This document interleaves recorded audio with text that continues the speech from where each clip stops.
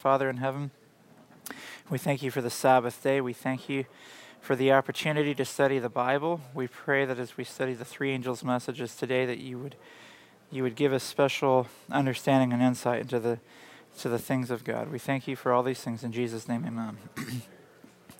Okay, well, I haven't been here for a few weeks, so it's nice to be back. And 2 weeks ago, Emmanuel Beck taught the first angel's message here in this class. I listened to it on Audioverse, and it was a very interesting class. So where we are in Revelation right now, we're going to just tie up the first angel's message briefly and move on to the second angel's message and probably get into the third angel's message today. But if you look at the structure of Revelation 14, there's three parts, and Emmanuel Beck talked about this last time. You have the 144,000 in the first 5 verses, and then you have the three angels' messages in verses 6 through 12. You see the special resurrection in verse 13, and then verses 14 through 20 is the harvest. Now, as we learned last time, here you have the special group of people, the 144,000, and we see that the 144,000 are produced by the three angels' messages. So 144,000, special group of people, produced by a special set of messages, the three angels' messages. And then, when you have the three angels' messages being given by the special group of people, the 144,000, you have the harvest just before the second coming. And that's at the end of Revelation 14. So that's the structure of Revelation 14. Now, I want to show you one verse that shows how the concept of the 144,000 and the three angels' messages tie in. In verse 5 of Revelation 14, we see that in the describing the 144,000, in verse 5 it says, "In their mouth was found no guile, for they are without fault before the throne of God." Then we get into the three angels' messages, and in verse 7 it says, the message is the first angel, "Fear God, give glory to Him." I want to turn to Psalms chapter 34, and starting in verse 11. Is there a volunteer that would be willing to read Psalms chapter 34, verses 11 and 13? Psalms 34, verses 11 and 13. Volunteer. Over here. So, Psalms chapter 34, verse 11 and verse 13. And speak up. "Come, my children, listen to me. I will teach you the fear of the Lord." And verse 13. "Keep your tongue from evil and your lips from speaking lies." Okay, so in verse 13 it says, "Keep your tongue from evil and your lips from speaking guile." Do you see that connection with the characteristics of the 144,000? In their mouth was found no guile. And in Psalms 34, part of the characteristics of what it means to fear God is to keep your lips from speaking guile. Therefore, you can see that if you follow the admonition of the three angels' messages, starting in the first angel's message, the very first thing, learning about how to fear God, you're going to learn how to keep your lips from speaking guile. And that's the characteristics of the 144,000. So I wanted to point that out. The other thing is, again, the first angel's message, which is the first message of the three, is the message that contains the everlasting gospel. And the everlasting gospel, Adventists like to talk about this and say, oh yes, we teach the everlasting gospel. And yet, in reality, most Seventh-day Adventists probably don't have a complete or clear understanding of what the everlasting gospel is. Let me give you an example of how far out some people go with the gospel. And, Desmond Ford happens to be in town this weekend, and this is how he defined the everlasting gospel. he said, okay, I know that Jesus lived here on this earth, and the four Gospels describe Christ's teachings on the everlasting gospel. However, Paul came after Christ. He was a lawyer, therefore he gave a more accurate legal description of the gospel than Christ did. And Paul's description of the everlasting gospel from a legal sense only is found in Romans 3, 4, and 5. Therefore, really the only place to find the description of the gospel is found in Romans 3, 4, and 5. And Romans 3, 4, and 5 therefore supersedes any other part of Scripture when it comes to the gospel, even the teachings of Christ. And so Adventists will say, oh yes, we believe the everlasting gospel, but then they start latching on to this Ford-like gospel that says the only thing that saves you is the covering of Christ's righteousness. You can keep on sinning and you're fine. That's not the everlasting gospel. So if we're going to, and the reason why this is important is if you're going to get from the first angel's message to the second angel's message and finally to the third angel's message, and all three as a package produce the 144,000, you have to understand the everlasting gospel and the first angel's message, or you'll never understand what it means to fear God, give glory to Him. You're going to throw out the judgment as Des Ford did, because his gospel said what's the purpose of the judgment? Let's throw it out. So you want to understand the first angel's message, then the concept of Babylon being fallen won't make any sense, and then the third angel's message with the mark of the beast is irrelevant.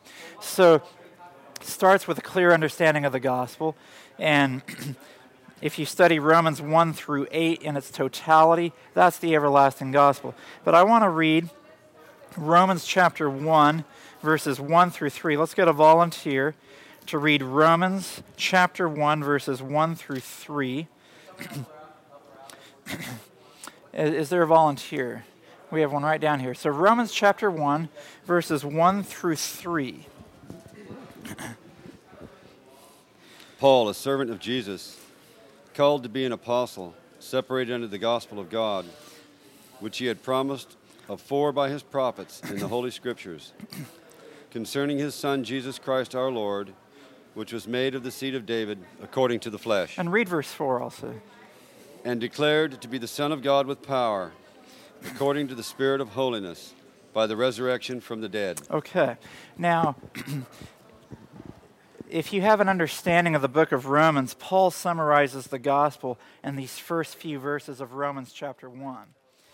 So what do we see here? Paul is separated unto the gospel of God. And then in verse 3, he says concerning. So the gospel is concerning what? Concerning Jesus Christ our Lord, which was made of the seed of David according to the flesh. So what's the gospel? It's good news. What's the good news? It's the good news of Jesus Christ. Specifically, what about Jesus Christ? That he was made of the seed of David according to the flesh. And when you get to Romans chapter 8, we see that he came in the likeness of sinful flesh, condemned sin in the flesh, that the righteousness of the law might be fulfilled in us who walk not after the flesh but after the Spirit. So what's the gospel? The gospel is that Jesus came in the likeness of sinful flesh so that we could live a righteous and holy life as he did. That's the gospel. So when you get to the first angel's message, the everlasting gospel is the good news that Jesus came of the seed of David in the likeness of sinful flesh, condemned sin in the flesh, so that the righteousness of the law might be fulfilled in us who walk not after the flesh, but after the Spirit. So that's the everlasting gospel. Of course, the good news of him dying for the cross, the forgiveness of sins, and the just living by faith, that's all part of it. But especially the good news that we can live a righteous life by faith as Jesus did, so that we can stand in the judgment, which is part of the first angel's message. So Emmanuel Beck already covered a lot of this. So I just wanted to hit a few of those points. And one other thing, okay, so when we see this concept of fearing God, giving glory to him, if you want to see a biblical example of someone who feared God and gave glory to God, there's one Bible character that meets both descriptions. Do you know who it is? Who's a biblical character who is described as fearing God and also as giving glory to God? I'll let you study this on your own, but it's Abraham. Genesis chapter 22, verse 12. When Abraham was about to put the knife into Isaac, the angel stopped him and said, "Now I know that you fear God." And then in Romans chapter 4, verse 20, when he believed against hope that he and Sarah could have a child when they were past childbearing age. He believed in the creative power of God. It's Romans 4:20 says, he was strong in faith, giving glory to God. So Abraham is an example of the first angel's message. He feared God by offering up Isaac. He gave glory to God by believing in the creative power of God to give him a new child. So Abraham is an example. That's why he's the father of the faithful. Now, notice this. It says in the first angel's message, the hour of his judgment is come. Now, a lot of times, as Seventh-day Adventists, we'll study Revelation, and we'll jump straight to the three angels' messages, and that's okay. It's a crucial message. And we'll talk about this judgment hour message. And I'll speak for myself that up until a few years ago, I could go back to Daniel 7 and maybe 8 and then Revelation 14 and talk about the judgment hour. And hopefully all of you can do that. Hopefully you can show that there's the judgment beginning in Daniel 7 and it's linked to the cleansing of the sanctuary with the 2300 days in Daniel 8. And then you go to chapter 14 to show how the three angels' messages link up with the 2300-day prophecy. But looking at the book of Revelation,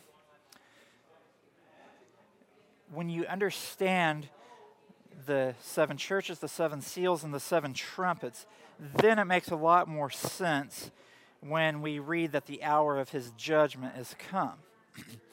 Just to remind you, when you get to the last church, the seventh church, Laodicea means the judging of the people. So Laodicea is the judgment hour church. It's the seventh of the seven churches.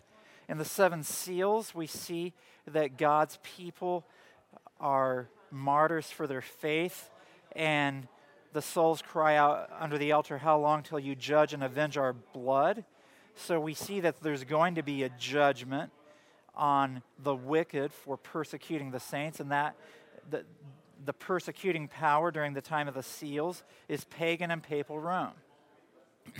And then we see in the seven trumpets that pagan and papal Rome are judged in the seven trumpets. And we've talked about this before, but this is a brief review. The first four trumpets, God judges Western Rome. And so Western Rome falls by 476 AD with the fall of the Western Roman Empire. Fifth and sixth trumpets are the Ottoman Turks judging Eastern Rome in the fifth and sixth trumpets. That ends by August 11, 1840. And then the seventh trumpet is the judgment on papal Rome.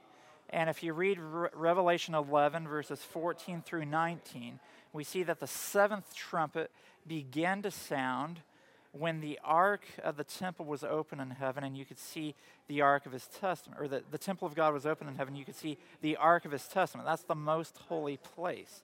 And based on our understanding of Daniel and Revelation, the most holy place was opened on October 22, 1844. That's when the seventh trumpet began to sound. That's the judgment on papal Rome. And so when the three angels' messages announce in the first angel that the hour of his judgment is come, we now understand that we are in the final phase of the judgment on Rome. And because we are in the final phase of the judgment on Rome, God is raising up three angels with three messages to prepare a people called the 144,000 to be his answer in the judgment to Rome.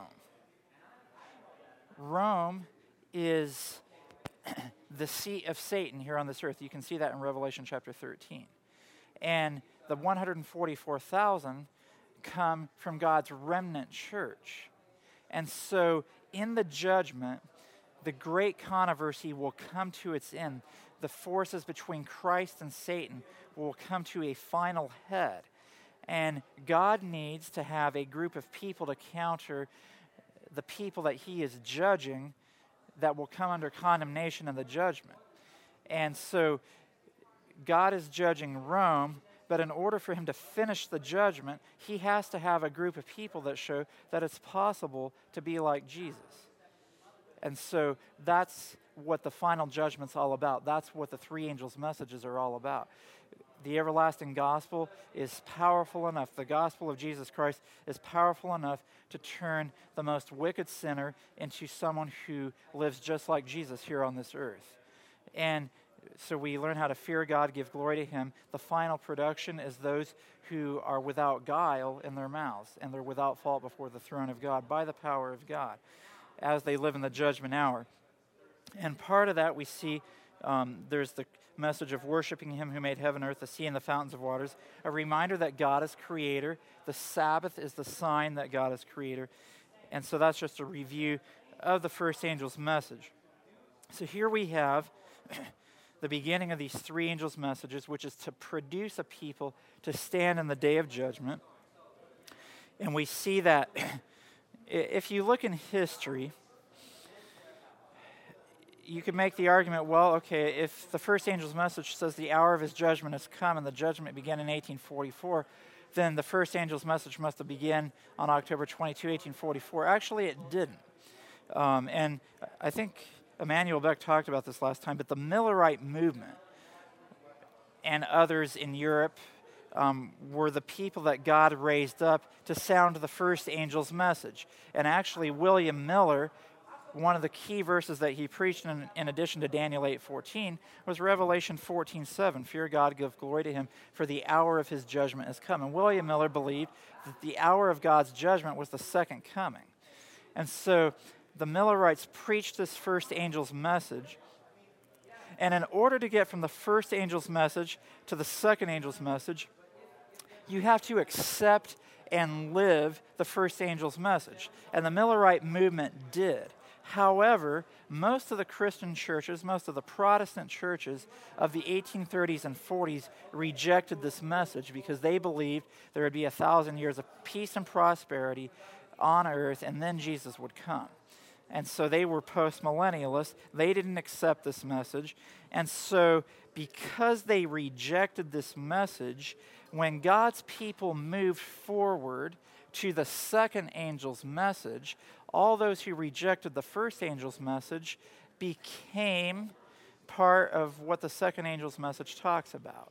And what does the second angel's message talk about? Here in verse 8 it says, there followed another angel saying, Babylon is fallen, that great city, because she made all nations drink of the wine of the wrath of her fornication. Now, I'm going to read a statement here from Great Controversy. Now, what happens is, in the Millerite movement, as the churches begin to reject this teaching, the Millerites and those who were teaching the imminent second coming of Christ began to be kicked out of their churches and to be pushed out. And one of the first Millerite preachers, correct me if I'm wrong, but I believe the first Millerite preacher to preach that Babylon not only consisted of papal Rome, but it also consisted of the churches, the Protestant churches who were rejecting this message, was Charles Fitch. And William Miller and Joshua Himes actually were a little bit uneasy. They didn't want to join along with this teaching. But Charles Fitch started preaching this message first. And by the summer of 1844, the entire Millerite movement accepted that, yes, indeed, the churches who have rejected the first angel's message are now the fallen churches of Babylon. And so now, before October 22, you have the first and second angel's messages being preached. So, and then you ask the question, and we'll get there, when did the third angel's message begin to be preached? It would have to be after October 22 when Jesus goes into the most holy place, because you couldn't fully preach the commandments of God in the third angel's message, verse 12, without the Sabbath message. And so the third angel's message begins after Jesus goes into the most holy place. But let's talk about the second angel's message now. So it began shortly before October 22, 1844. Babylon is fallen, that great city, because she made all nations drink of the wine of the wrath of her fornication. So Babylon would consist of the churches who rejected the first angel's message. Now, here is some food for thought. Ellen White makes it crystal clear that the Seventh-day Adventist organization is not and never will be Babylon. That's clear. So if you go to a church where your pastor is saying that the Seventh-day Adventist Church has now become part of Babylon, you can be assured that your pastor is now not following God. Because Ellen White makes it crystal clear that the Seventh-day Adventist organization is not and never will be Babylon. But here is some food for thought. Babylon, as we can see contextually, consists of the churches that rejected the first angel's message. And in the first angel's message, we have the Sabbath message. Worship him who made heaven, earth, the sea, and the fountains of waters. That's quoting directly from Exodus chapter 20. So Exodus 20, remember the Sabbath day to keep it holy, for in 6 days the Lord made heaven, the earth, the sea, and all that in them is. So you have a direct quote in the first angel's message with the Sabbath. And so fallen churches of Babylon, they're rejecting the Sabbath. They're also rejecting the judgment hour message in 1844. And again, remember that the Seventh-day Adventist organization is not Babylon. However, if you have, and now I hit the ministers that maybe in the Adventist church you start calling the organization Babylon. However, if you have ministers in the Adventist church who start to throw out the judgment, they start to change the everlasting gospel into a sin and live gospel. They throw out 1844 and the 2300 days. That's also a problem. So you can be on one side that says the Adventist church is Babylon. You can be convinced that your pastor is not following God when he says that. If your pastor or anyone else that you know says that 1844 and the judgment doesn't matter, they're rejecting the first angel's message. What happens when you reject the first angel's message? You may be part of the Seventh-day Adventist organization, but your faith, the faith that you profess, is not the biblical Adventism that we find in Revelation 14. And so then when the test comes, you will be shaken out of God's church into what constitutes Babylon now, even if you aren't technically part of Babylon right now. So that's just a point. Now, I want to point out a couple things. Now notice it says Babylon is fallen. Notice that it says fallen twice. Is fallen. So why does it say is fallen twice? I'm going to read from Great Controversy, page 382 and 383. Babylon is said to be the mother of harlots. By her daughters must be symbolized churches that cling to her doctrines and traditions and follow her example of sacrificing the truth and the approval of God in order to form an unlawful alliance with the world.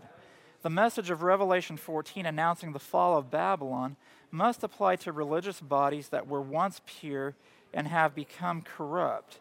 Since this message follows the warning of the judgment, it must be given in the last days. Therefore, it cannot refer to the Roman Church alone, for that church has been in a fallen condition for many centuries. Furthermore, in the 18th chapter of the Revelation, the people of God are called upon to come out of Babylon. According to the scripture, many of God's people must still be in Babylon. So here's the point. Babylon has been fallen for centuries.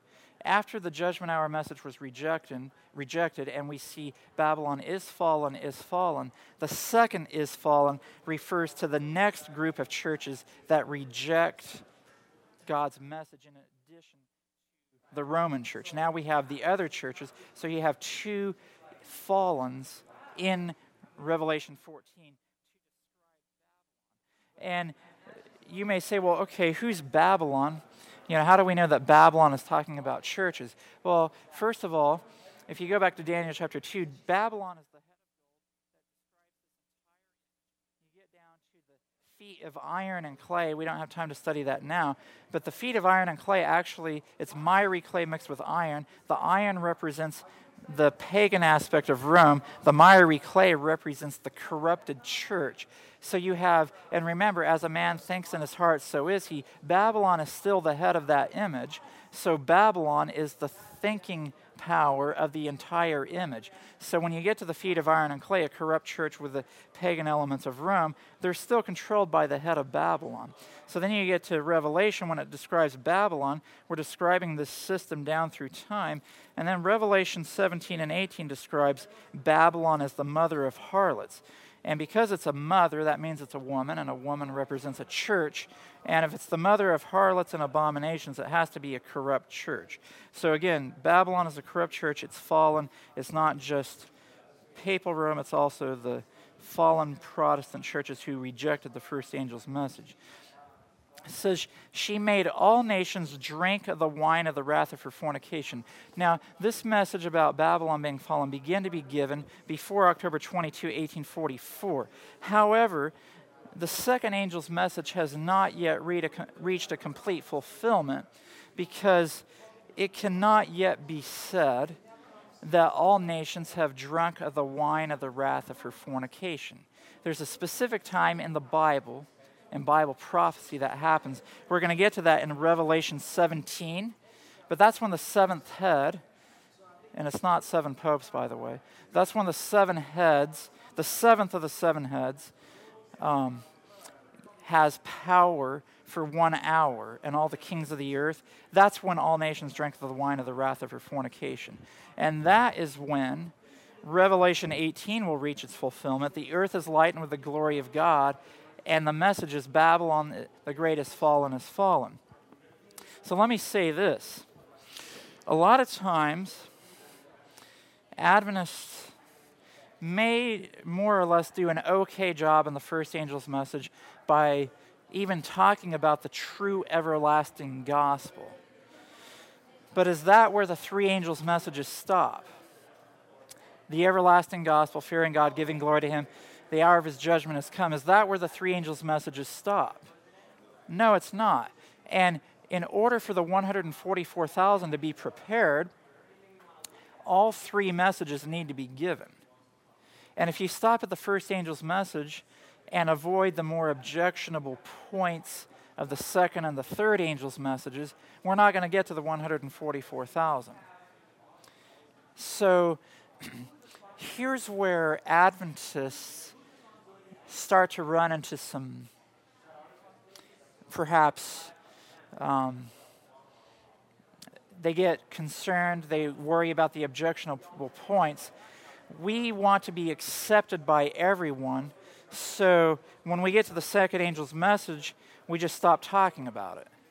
And in fact, for those of you who know Adventist history, questions on doctrine is complained mostly about how it changes the teaching of the atonement and the nature of Christ, and it's true, it totally messes that up.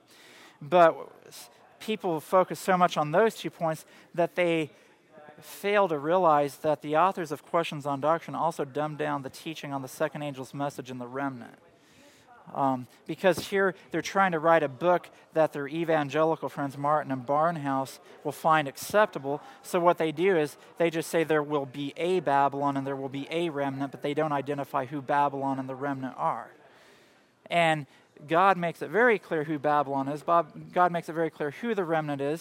And that's the second angel's message. Now, if you get hung up on the second angel's message, identifying who Babylon is, then you're never going to get to the third angel's message. Now, here's the other key point.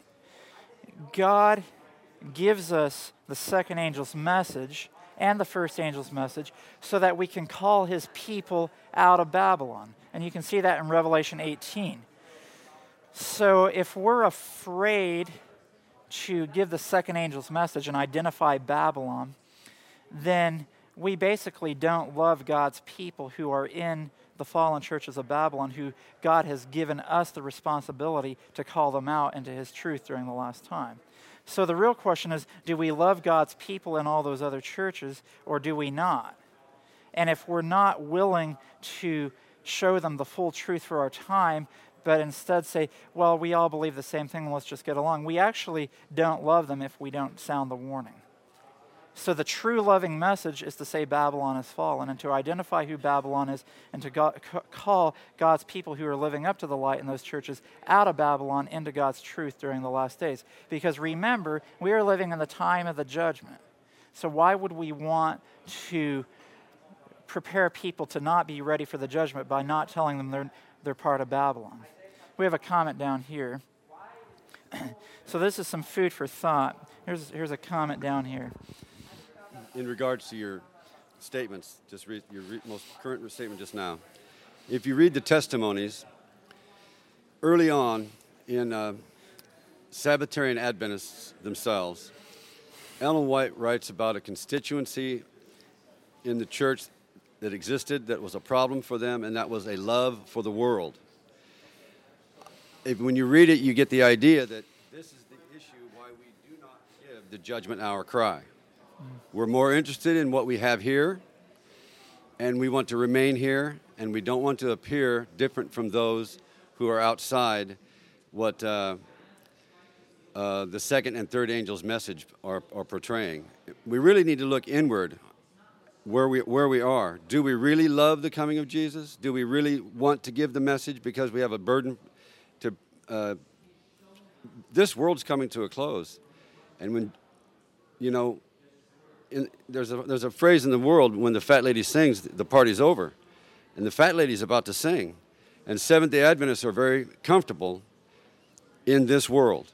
And the messages that come from Advent Hope and like them is a wake-up call. There's a message that needs to be given. It is, behold, the bridegroom cometh, go ye out to meet him. Babylon is fallen, is fallen.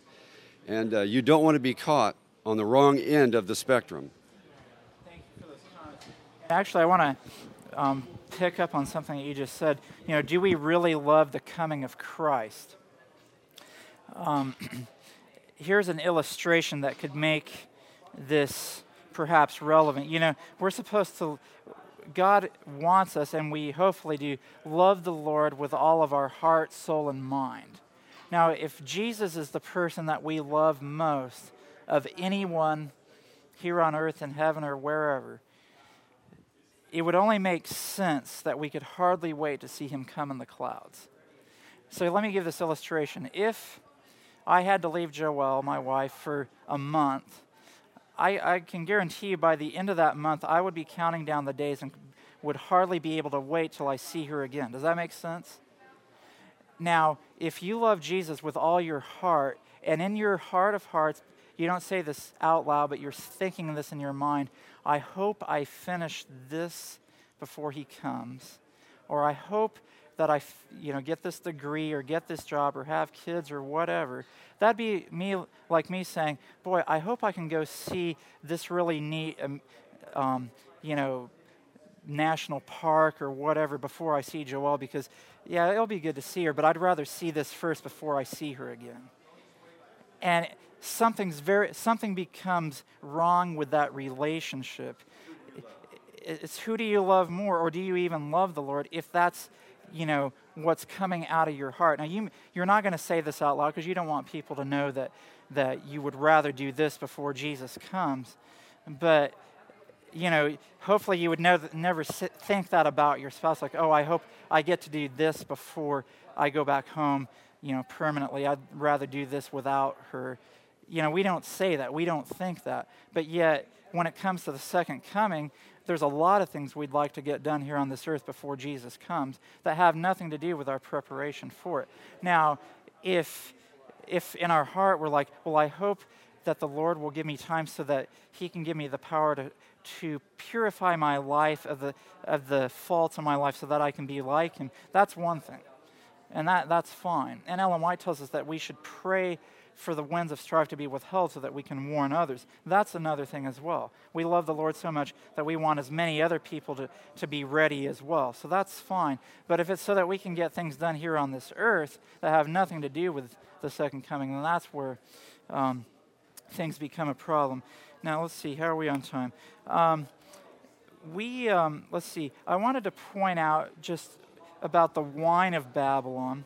She made all nations drink of the wine of the wrath of her fornication. Now, we always talk about how the wine of Babylon is false doctrine. I wanted to show you one verse from Hosea 4, verses 11 and 12. Let's have a volunteer to read Hosea chapter 4, verses 11 and 12. Could someone read that for us? Hosea 4, verses 11 and 12. This is talking about the wine or what wine represents. Hosea 4, verses 11 and 12. We have a volunteer back there.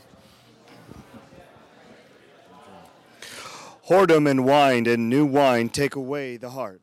My people ask counsel at their stocks, and their staff declareth unto them.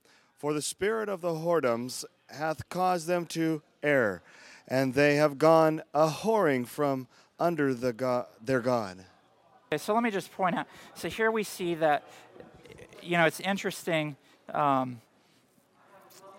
We see the linkage of whoredom and wine here in Hosea, and that's linked in Revelation 17 and 18 with Babylon. We see the wine of the wrath of her fornication. She's the mother of harlots. And we see that the spirit of whoredom causes those who have this spirit to err. So if you drink wine and you participate in an illicit lifestyle, you're going to err. And we see that wine represents false doctrine. Ellen White makes that very clear. And the two key false doctrines of Babylon are the immortality of the soul, the teaching that you go straight to heaven when you die, when the Bible clearly teaches that the dead know not anything.